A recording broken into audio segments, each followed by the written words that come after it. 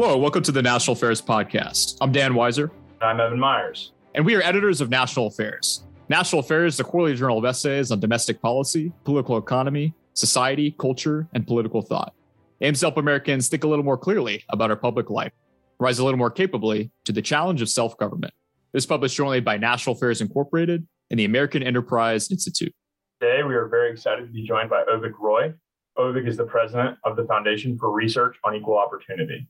For our fall 2021 issue, Avik authored an essay that made the case for taking Bitcoin seriously as the best long-term store of wealth for the future, especially given the United States' current fiscal reckoning over its rising deficits and debt. He writes that, quote, in the absence of major entitlement reform, well-intentioned efforts to make treasury bonds great again are likely doomed. Instead of restricting Bitcoin in a desperate attempt to forestall the inevitable, federal policymakers would do well to embrace the role of Bitcoin as a geopolitically neutral reserve asset, work to ensure the United States continues to lead the world in accumulating Bitcoin-based wealth, jobs, and innovations, and ensure that Americans can continue to use Bitcoin to protect themselves against government-driven inflation. Avik, welcome to the podcast. Thanks for joining us. Thanks for having me. Certainly. Obviously, you talk a lot about Bitcoin throughout your essay, but we wanted to start with a question you kind of posed at the very end of your introduction to the piece. You describe it as a Solomonic choice, which is a lovely little phrase there, but you say it's a choice between protecting Americans from inflation or protecting the government's ability to engage in deficit spending, which is a very interesting kind of choice here. So for listeners who don't pay a lot of attention to monetary policy, or even maybe people like me who tries to, but still don't really understand it, we're wondering if you could kind of clarify this central choice in this bind that we're in terms of the government's current fiscal policy. And what is this bind and how would Bitcoin help us to start to get out of this fiscal bind? Yeah, the way I might put it is that monetary policy is the most important area of public policy that the fewest proportion of Americans understand. Right. And it's so important. There's the old adage of how, if you're a fish, you don't know that you're swimming in water, right? Because your whole life, all you've done is swim in water. And money is kind of like that, right? We just assume that it works and we don't think too hard, in the United States at least, about how money works. But the way money works is really important. And when money does not work the way it's supposed to, really, really bad things can happen. And when I say really bad, I mean like Nazi Germany, Zimbabwe, the civilizational collapse can happen and has happened throughout human history when money and the way money works has been mismanaged. Now, why does this matter? Why am I talking about this today? What's the relevance of this to our situation? The relevance of it to our situation is that monetary inflation plays a key role in how we finance the federal debt. So we spend more than we take in. This is well known to anyone who listens to a National Affairs podcast. And then the question becomes, how do we actually borrow the money? And I walk through this in the article, how we actually borrow the money is we issue treasury bonds. Treasury bonds are basically a kind of a loan where if you are the buyer of a treasury bond, what the government is doing is paying you an interest rate to basically lend the government that $100 or whatever the bond is worth, with the promise that you'll get an interest payment at the end of that term of the bond, if it's a 10-year bond or a 2-year bond or whatever the maturity or duration of the bond is. And you're assuming that the government's going to pay you back, that the full faith and credit of the United States is backing that $100 that you're lending to the U.S. government by buying the treasury bond. And so the mechanism by which the U.S. borrows money is through treasury bonds, and the interest that the U.S. pays on that debt is kind of a way of thinking of when you take out a mortgage or you take out a credit card loan, you pay an interest on that, right? And your interest rates are higher if you are less creditworthy or more creditworthy. The basic point is that when the U.S. borrows money, it has to issue treasury bonds. The problem that we're seeing increasingly is that the rest of the private sector and foreign governments are not buying enough of those treasury bonds. They're not lending us the money. And all else being equal, if not enough people are lending us the money and we need to borrow a lot of money, interest rates will go up. That's what happens in any normal lending situation. But the U.S. has artificially suppressed that process by saying the Federal Reserve is going to magically print more dollars, which it will then use to buy the excess treasury bonds that the rest of the market's not buying. The analogy I used in another interview was, imagine if you run up a big debt on a credit card, and instead of paying off the credit card, you take out a second credit card to pay off the first credit card, and then hope that gets you through the next couple months before the next credit card bill is due. And that's basically what the U.S. government is doing. The U.S. government is running a deficit, adding to the debt, issuing treasury bonds to finance that debt. And because they can't get enough takers to lend the U.S. the money, the Federal Reserve is effectively taking out another credit card, which is the printing of U.S. dollars. And the end result over the long term is that if you massively increase the quantity of U.S. dollars in the economy, and the economy doesn't grow rapidly enough to soak all those dollars up, each dollar purchases less. Prices go up. And that's what we call inflation. And that is the real problem here, is that this is something that a familiar situation in, say, Argentina or Turkey, or, we mentioned Zimbabwe before. That's kind of an extreme example of true hyperinflation, where literally I have in my desk a $100 trillion bill from Zimbabwe. Now, we're not necessarily headed there, overnight, but we're doing a lot of the same things conceptually. And all this ties back to Bitcoin, because the thing about Bitcoin is that the supply of Bitcoin is fixed at 21 million Bitcoins. That number is never going to change. There will only be a maximum of 21 million Bitcoin in circulation. And so if you get comfortable around the idea that Bitcoin can be a substitute for the treasury bond, a competitor to the treasury bond, a store of your wealth that will not be inflated away by the magic expansion of the quantity of the supply, then your Bitcoin over time will be worth more relative to the dollar, and your dollar will be worth less. And obviously, not everyone believes that today. That's what I'm asserting is controversial today. But part of my argument in the national affairs piece is that as time goes on, this will be a less controversial assertion, and that over time, more and more will become a mainstream idea that this is the case, that if you're concerned about the long-term value of the dollar, the long-term value of the treasury bond as a store of your wealth, then you will own Bitcoin instead of those assets. And that is good for you as a way of protecting yourself from inflation. But it means, going back to your original question, that it becomes harder and harder for the U.S. to finance its debt.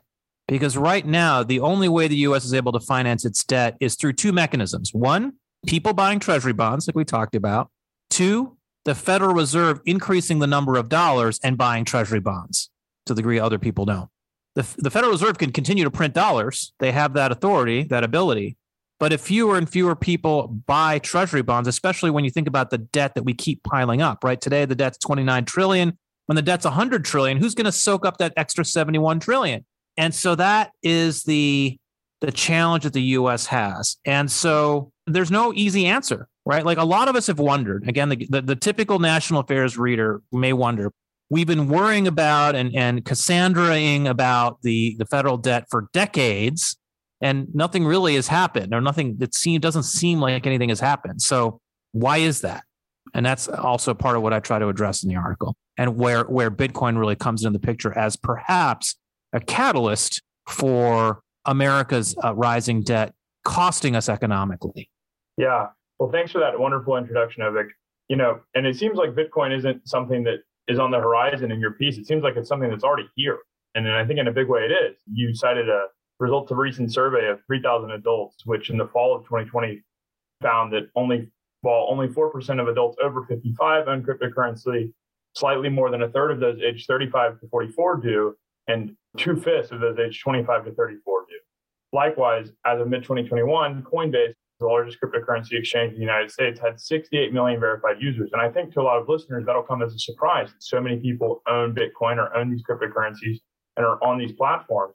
But what I wanted to ask is that if so much of the public, especially younger people, as well as more and more of the finance industry, we could add, has bought into Bitcoin as a serious asset for the future, why does it seem like policymakers in Washington just haven't gotten on board yet? Is it because policymakers are always sort of slow to accept new innovations, or is it because they don't think our fiscal crisis is as serious as you seem to put it? Or do they have, real concerns with Bitcoin and cryptocurrency? Can you help us understand the gap between public opinion and policy on this front? Yeah, Evan, I mean, it's all the above, right? I mean, I think I'm glad you brought up that survey data because I think it really highlights something that I think a lot of people in Washington need to understand in particular, which is that there's a massive generation gap when it comes to Bitcoin and cryptocurrency more broadly. As you said, 5% of people over 55 own Bitcoin. Well, who are senators and congressmen and the people who run think tanks and the people who are generally in positions of power and influence in Washington? People over 55, right? Generally speaking, in the case of our president, even older than that. And yet for millennials, for Gen Z, Bitcoin is everywhere, to the annoyance of many, perhaps, who haven't gotten in it or are annoyed by their friends who were in it earlier and have profited from the trade or the investment or whatever you want to call it. And I hear that a lot from my younger friends who are always saying they're either really annoyed by all the people who are talking about Bitcoin around them, or they're one of the people who's talking about Bitcoin all the time.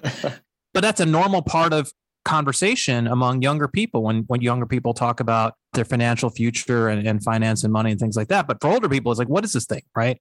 And that obviously, when you think about the median age of a U.S. congressperson, it's very much in that elderly part of the equation. There is this massive generation gap. And as I talk about in the National Affairs piece, for people for whom digital friendships, digital romance, digital commerce, digital media is natural, digital money is also natural. And for those who grew up in perhaps a more tangible analog world, it's really hard, often understandably, to get your head around the idea that a piece of software could actually be money. My question for you is actually, could you tell us kind of what Bitcoin is? And then also, I wanted to kind of talk about some of the ethical dilemmas that people cite with Bitcoin. I mean, in a congressional hearing in July, Senator Elizabeth Warren said that it puts the financial system at the whims of some shadowy, faceless group of supercoders. And Janet Yellen, Treasury Secretary Janet Yellen, asserted that the reality of cryptocurrencies is that they've been used to launder the profits of online drug traffickers, and they've fueled tool to finance terror. Maybe she would call it financial terrorism too, I'm not sure. But yeah, I guess I just want to know, like, what is this thing that you think is really helpful, and why do other people seem to think it's so damaging? Bitcoin is seen as this kind of edgy, techie thing because of the blockchain and the computer science breakthroughs that allow Bitcoin to have the functionality that it has. But the people who would call themselves Bitcoiners, the people for whom Bitcoin is not merely a way to have success in investing, but for people for whom it's a social and political movement, these are people who are arguably monetary conservatives, right? What they're arguing for, what any true Bitcoin believer is arguing for, is the monetary system that existed before the Great Society, the monetary system that existed before 1971, the monetary system that humanity worked with successfully, broadly speaking, for a very long time, with some challenges. And without, there were economic crises in the past. There have been plenty of economic crises in recent decades as well. But the point is, the people who support Bitcoin are actually, they're both technological futurists, but also arch conservatives in the way that they think about what money is and what money ought to be. And one of the things I draw in the piece, and we can get to this a little bit later, is how Bitcoin itself really derives a lot of its intellectual underpinnings from the Austrian School of Economics. And so let's just bookmark that for a minute. We can talk about that a little later. But the intellectual heritage and the tradition, the monetary tradition that Bitcoin is calling to, is thousands of years old, even though it's a very, very new technology. The tail end of your question, you asked, okay, so what about this fact that, that there are people using it for ransomware attacks and other things like that, and people are using it to maybe hide their money from the IRS or something like that? Well, first of all, it's not that easy, actually. It's a misconception that you can really hide your Bitcoin, because in certain ways, Bitcoin is actually less private than cash. The reason why drug deals are all done with suitcases of cash is because if I hand you a suitcase of cash, there's no record of the fact that I handed you that suitcase of cash. You can try to trace the numbers on the bills and see where they came from, but it's pretty hard to do that. Whereas with Bitcoin, because of the way the Bitcoin blockchain works, every transaction has a record. Now, it may not say Evan Myers on the record. It may not say Avik Roy on the record. It's going to be a string of hexadecimal code, kind of like an email address, you could say. But basically, if I send you $100 worth of Bitcoin tomorrow, there is a transaction that's permanently on this global database that says, wallet address A70B6, blah, blah, blah, blah, blah, sent $100 worth of Bitcoin to, wallet address, whatever. Like a Venmo or something like that.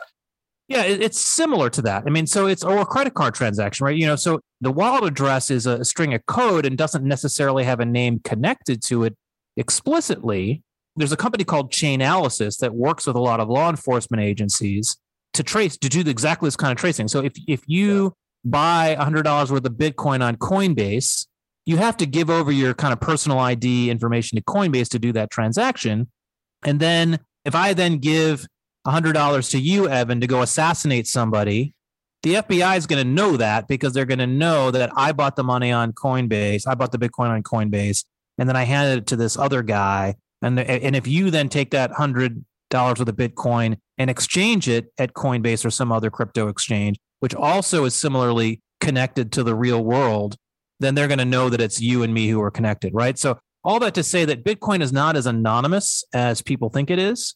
There are other cryptocurrencies that are actually much more oriented towards being anonymous, and we can drive down that rabbit hole if you want to. But Bitcoin is actually not really that anonymous. It's actually in certain ways more traceable than cash. And actually, there were some people, ex-CIA people, who actually did a study. Say, okay, what percentage of fraud, criminal activity, terrorism, ransomware is being conducted with Bitcoin relative to its amount in circulation versus the US dollar. And the US dollar was a much greater share. So all that to say that, if we're going to ban currencies because people are using them to engage in criminal activity, then we should ban the US dollar. But we don't. So isn't the deeper philosophical disagreement from people like Senator Elizabeth Warren and Treasury Secretary Janet Yellen, though, is they don't believe in this Austrian school ideal of separating money in the state? And could you kind of explore, I think the premise of Bitcoin and maybe this kind of arch conservative sensibility is that the money in the state should be separate. Is that true? And are there arguments against that make sense to you, or are you bought in? Yeah, I think there's a couple of elements to it. One of them is that for a certain kind of lefty, there's this term of art that you're hearing a lot in the Biden administration, the regulatory perimeter. That term is all of a sudden, I never heard that term before, like literally 2021. And I'm hearing this term all the time now. The regulatory perimeter. And what you hear a lot of Biden administration folks say is, we don't like X because it's outside the regulatory perimeter, by which they mean, if you are someone who fundamentally believes the government should be in control of society and control of the economy, the idea that there's this economic system or subsystem that is outside of government control really, really irritates you. It just irritates you the way like a scab on your forearm irritates you. You want to get rid of the scab because the idea that there could be a way for me to send Evan Myers $100 without Elizabeth Warren having a way to stop that transaction from happening is incredibly irritating. And so that is something that Bitcoin could do for both good and for ill. So, it is true that if, just to be very blunt about it, very honest, if I want to send $100 to ISIS using Bitcoin, I can actually, I might get arrested for doing it later because, again, people will know that the Bitcoin came from me, but no one can stop the transaction from actually happening, right? Like I can send $100 to ISIS in Bitcoin. Now, that may lead your listeners to be like, okay, that's it. We should ban Bitcoin. Well, you know what the flip side of that is? If you're the leader of the opposition in Venezuela or Russia, the Russian government can't stop me from sending money to Alexei Navalny. The Venezuelan government can't stop me from sending money to Juan Guaido in Venezuela for exactly the same reasons. And we should be much more oriented in that direction, right? Just to say, if we want to undermine tyrannies around the world, Bitcoin is the most important vehicle for liberating people from tyranny that's possibly ever been developed since the internet itself, right? When the internet first came about, I'm old enough to remember this. One of the things people celebrated about the internet is that it allowed people to communicate with each other without the state being able to block you, right? Like you could send an email to dissidents in Czechoslovakia without having to send an actual letter that the secret police would open before it got to Václav Havel, right? And Bitcoin is basically the financial version of that. And an analogy I mentioned in the piece, or an example or a case study I mentioned in the National Affairs article is is take Apple Daily. Apple Daily was, until very recently, the longstanding pro-democracy newspaper in Hong Kong, an irritant to the People's Republic of China, just like the scab I was mentioning earlier, the Elizabeth Warren scab. And for the longest time, the PRC tried to hassle Apple Daily. They jailed its publisher. They made it clear that if you were associated with Apple Daily, you were going to get demerits on the social credit scale or whatever it is. But they still couldn't stop it from publishing. They kept publishing. Finally, the PRC passed a new national security law in Hong Kong and froze the bank accounts of Apple Daily. And as a result, Apple Daily couldn't pay its journalists. It couldn't pay the printers. It couldn't pay its suppliers. And all of a sudden, Apple Daily was no more. Within a week, Apple Daily shut down. So jailing the publisher of Apple Daily didn't prevent Apple Daily from continuing its operations, but freezing its bank accounts did. And this is what Bitcoin enables. And this is why China as a country is fundamentally incompatible with Bitcoin. Because at the end of the day, what does Bitcoin allow you to do? It allows you to exchange in commercial transactions, enter into commercial transactions without the approval or disapproval of the government. And yes, that means that certain types of law enforcement or sanctions regimes or other things will be more difficult for the U.S. to execute. But the flip side is we'll be able to support dissidents against tyrants all around the world. That's a very interesting, Avik, and I think obviously that'll be something that policymakers can debate going forward. But to kind of wrap up here, I wanted to sort of ask you about the future of Bitcoin. You definitely, toward the end of your piece, you raised a couple of big concerns for you going forward. One, that there would be some sort of crackdown on Bitcoin by lawmakers or Federal Reserve or whatever, but also that the Federal Reserve in particular would want to develop a central bank digital currency. And, obviously, given what you've already discussed in this conversation in your piece, you would be against that because the whole point of Bitcoin is that it can't be controlled by central governments and therefore can help dissidents, as you say, or for other things. But so, tell us a little bit about these concerns that you have about the future of Bitcoin. And also, are there certain things you're looking for Congress to do, for example, to start to integrate Bitcoin and digital currencies into our monetary system to make it more stable, less prone to debt and inflation, all those good things? Yeah, so there's a lot to talk about here, and obviously we have a limited amount of time. And for people who want to learn more about our work at my think tank, the Foundation for Research on Equal Opportunity, you can visit our website to learn more about this. It's freop.org, freopp.org. There's two core priorities that I highlight in terms of just how to think about Bitcoin if you are a member of Congress or a regulator or a policy influencer or whatever in DC. The first is don't ban Bitcoin. And you can't really ban Bitcoin in much the way you can't really ban email. You can't prevent email from existing. You can make it harder for Americans to use email, but you can't ban the existence of email around the world. Similarly, you can't ban Bitcoin. You can make it harder for Americans to use it, particularly law-abiding Americans. But it's very hard to prevent Bitcoin, the network, from existing.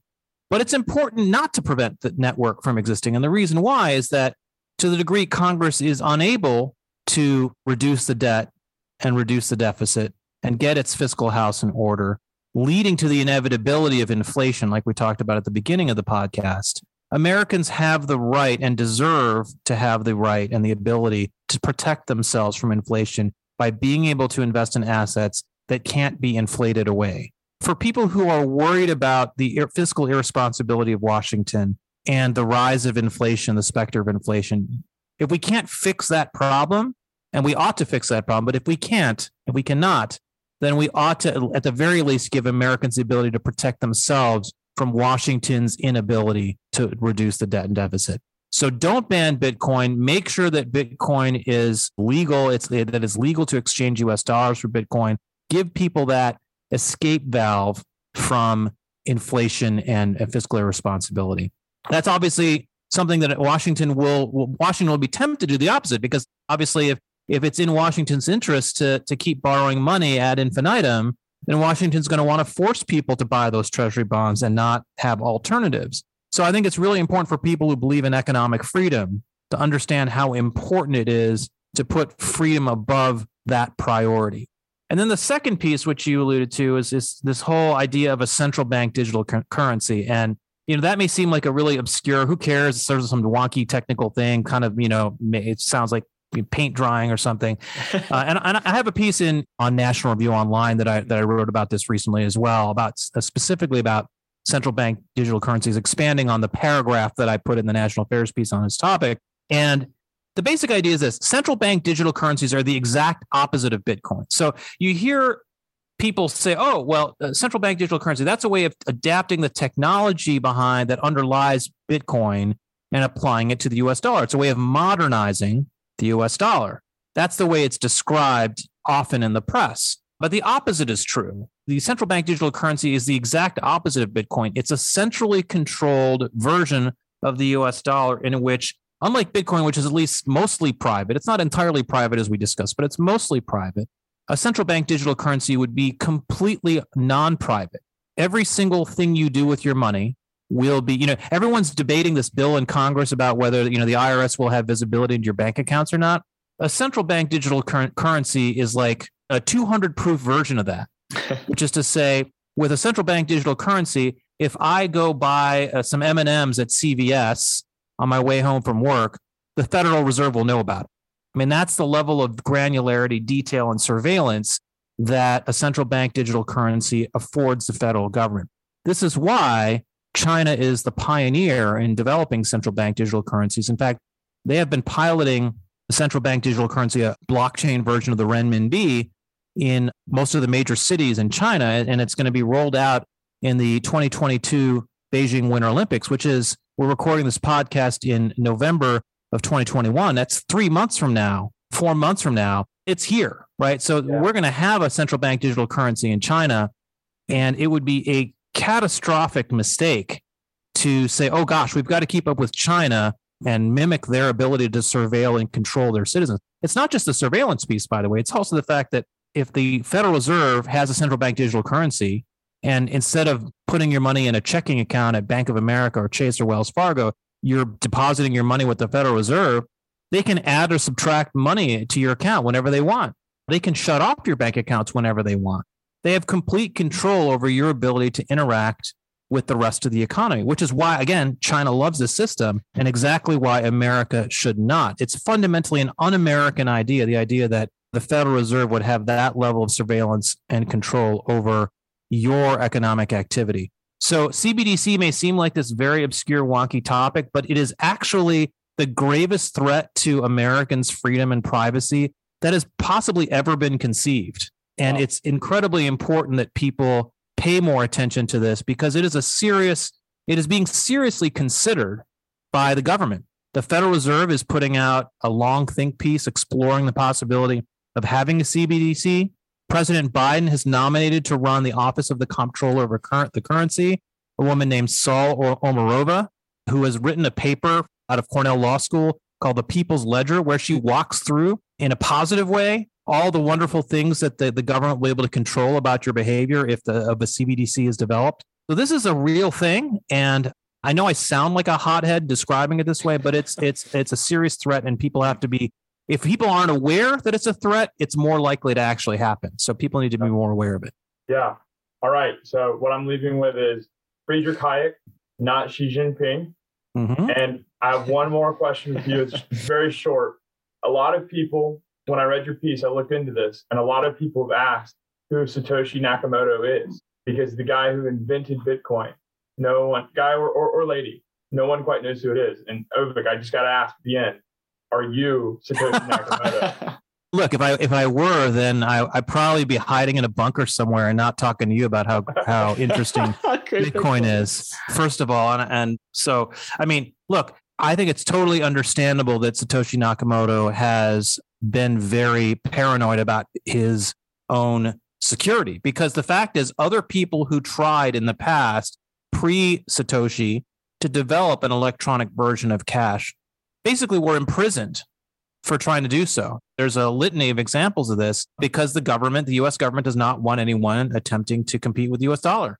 And so Satoshi was very aware of this history, and that's why he operated pseudonymously in developing Bitcoin, which is a remarkable breakthrough in computer science and economics and politics in many ways, and behavioral finance. I mean, it's just incredible the number of disciplines that Nakamoto was fluent in and synthesized to build Bitcoin. It really is. The more you study it, the more impressive it is.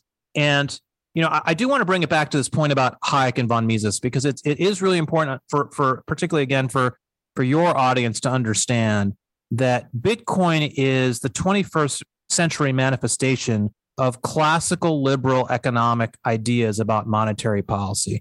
Hayek, in particular, I'd encourage anyone who's interested in this topic to read a book by Hayek that he published in the most recent edition of in 1990 called The Denationalization of Money.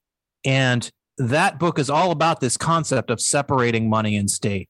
And the idea being that because governments can't be trusted to keep the quantity of their money relatively constant, they always have the temptation to create more money because it creates short-term sugar high economic stimulus at the expense of long-term soundness of the economy, just like deficits are a short-term sugar high in exchange for votes and re-election, but long-term problems. Monetary policy is very similar in that respect.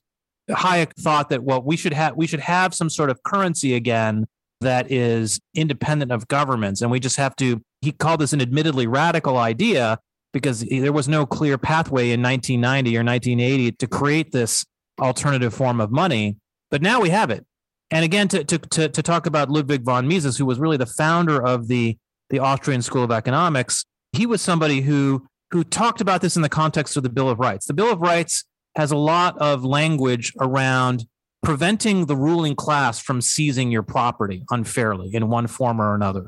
It was in the Bill of Rights for a reason, because traditionally in monarchies, in the British system, that was something you could do, right? The kings and princes did this routinely, where they just confiscated people's property without warrants, without legal justification. And Mises's point was that inflation is no different than unlawful seizure or eminent domain or searching your house without a warrant. It's very, very similar, because when you have inflation, it's basically, Milton Friedman called it taxation without legislation. Because what you're doing is you're inflating the money supply to create more money for the government to do what it wants to do at your expense. And the sinister part of it is inflation is so subtle that you may not notice that it's happening until it's too late. So I really encourage people who can't get their hands around Bitcoin, if they really want a kind of gateway drug to understand it, go back and read Mises, go back and read Hayek, read The Denationalization of Money, read The Theory of Money and Credit by Mises, and that will give you a kind of an intellectual grounding for why Bitcoin has turned out to be so interesting and so compelling to so many people. Wow. Avik, thank you so much for joining us. Hey, my pleasure. Thanks for all you do. Yeah, no, we appreciate it, Avik. If you'd like to read Avik's essay or other articles in National Affairs, please visit our website at nationalaffairs.com and consider subscribing. In addition to a printed copy of National Affairs, subscribers retain unlimited access to our online archives. And you can listen to more episodes of our podcast by subscribing on Apple Podcasts, Spotify, Stitcher, and other podcast apps. You can also follow us on Facebook and Twitter at National Affairs. Thanks for listening.